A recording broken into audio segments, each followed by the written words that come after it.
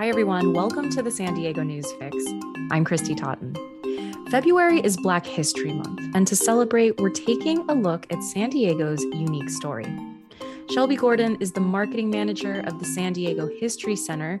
She joined me to share Black history highlights as well as share information about special events that are coming up. We began our interview talking about gaps in the museum's collection that she's hoping the public can help fill in.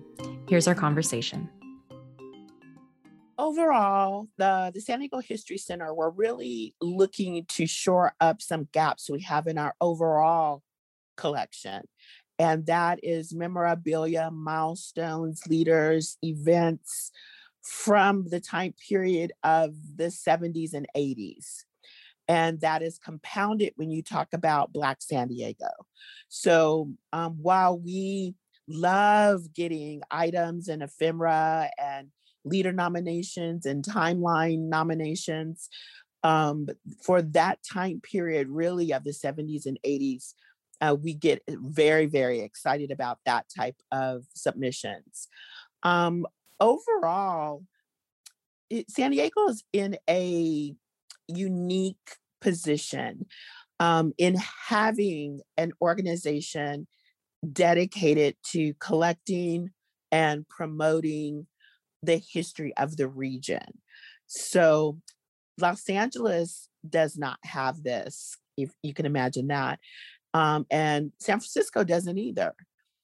There are organizations there that talk about the city's history, but not necessarily a dedicated institution that has that primary mission on their docket. So San Diego History Center is focused and intentional about collecting history, stories, and now multimedia for the region. And so when I talk about San Diego, I'm not just talking about the city limits. For me, San Diego is Oceanside to Borrego Springs. It is Fallbrook through North County, through the center of the city, into South County, and even into Tijuana. So really for the entire region. So what we learned from the pandemic when our museum's physical doors had to close, before that had been our concentration, was getting people to walk into the doors of our museums in Balboa Park and then the Serra Museum and Presidio Park.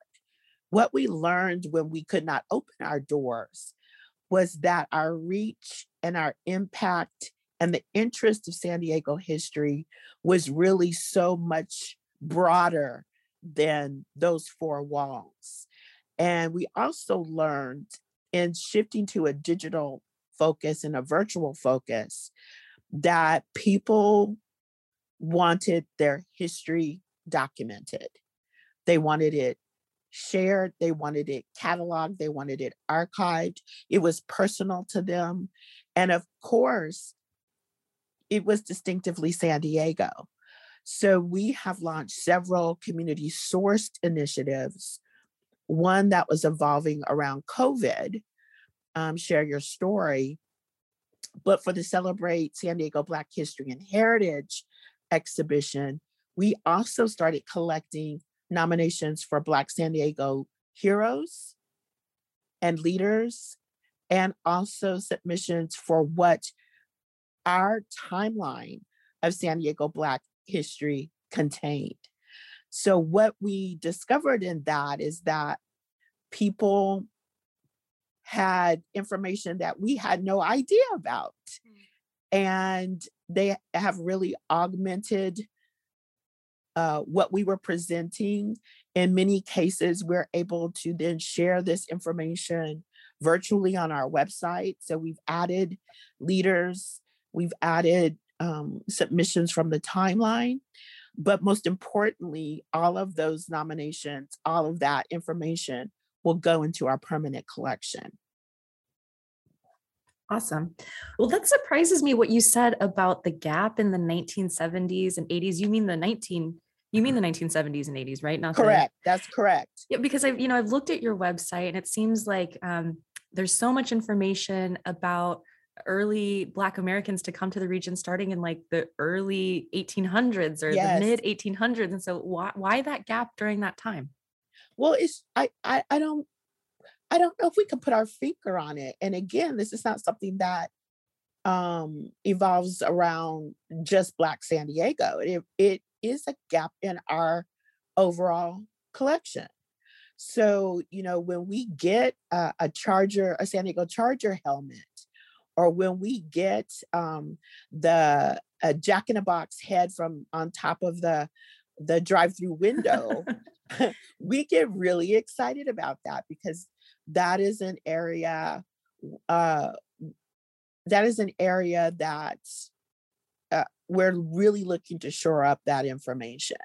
And of course, now with everybody having phones in their hands and cameras on their phones in their hands, we've got plenty of audio, we've got plenty of video, we have plenty of photography. But for that period, the 70s and 80s, it's a constant and a pervasive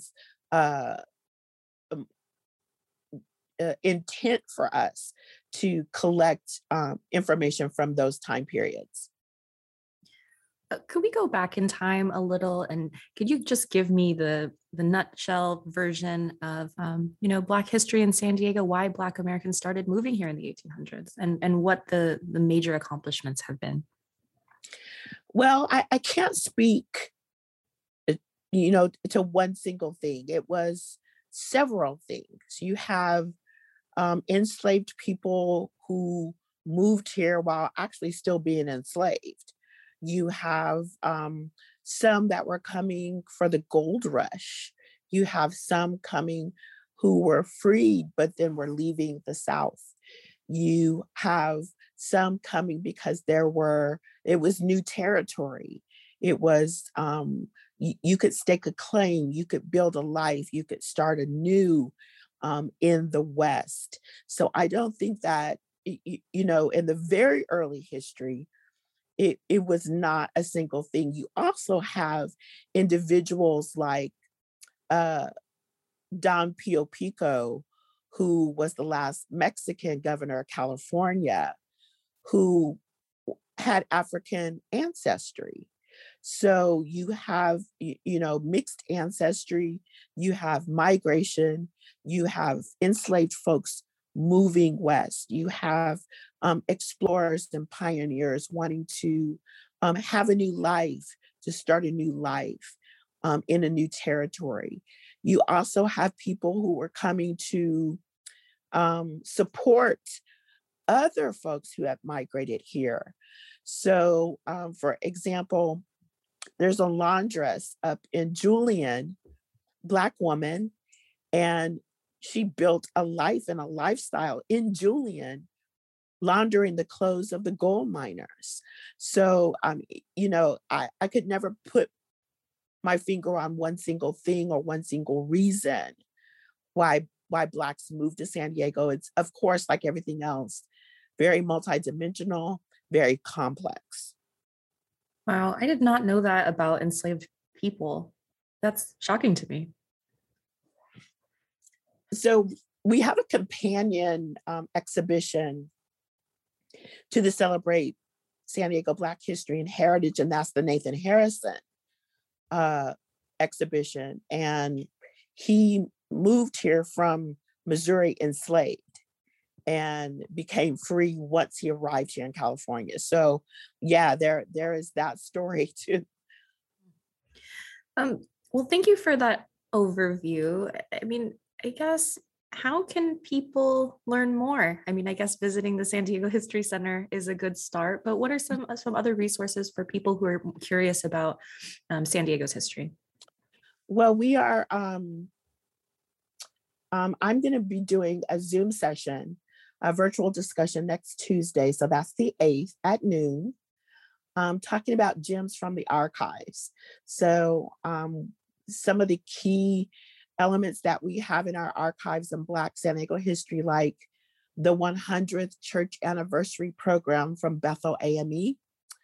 We have an Olympic bib from Jackie Thompson, who is the first Black San Diego female Olympic participant. She ran in the 1972 Munich Olympics. We have 2 paintings from a local artist, Duke Windsor, in the exhibition. So I'll be talking about that next week. Folks can also submit leaders, and we have received submissions from all sectors: military, education, religion, politics, health, the arts and culture. And also they can take a look at our timeline virtually.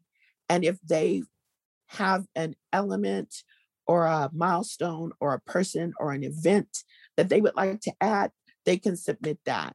So this is really a community sourced exhibition. That's one unique aspect of it. The second thing is it has no end date. So, you can come see this exhibition, today, the 4th of February, or you can come and see it on the 4th of July or on Juneteenth or on Labor Day. Awesome. Well, I love the interactivity. Shelby Gordon, Marketing Manager for the San Diego History Center. Happy Black History Month, and thank you for sharing this information with me. Thank you. Anytime. You take care. Be safe.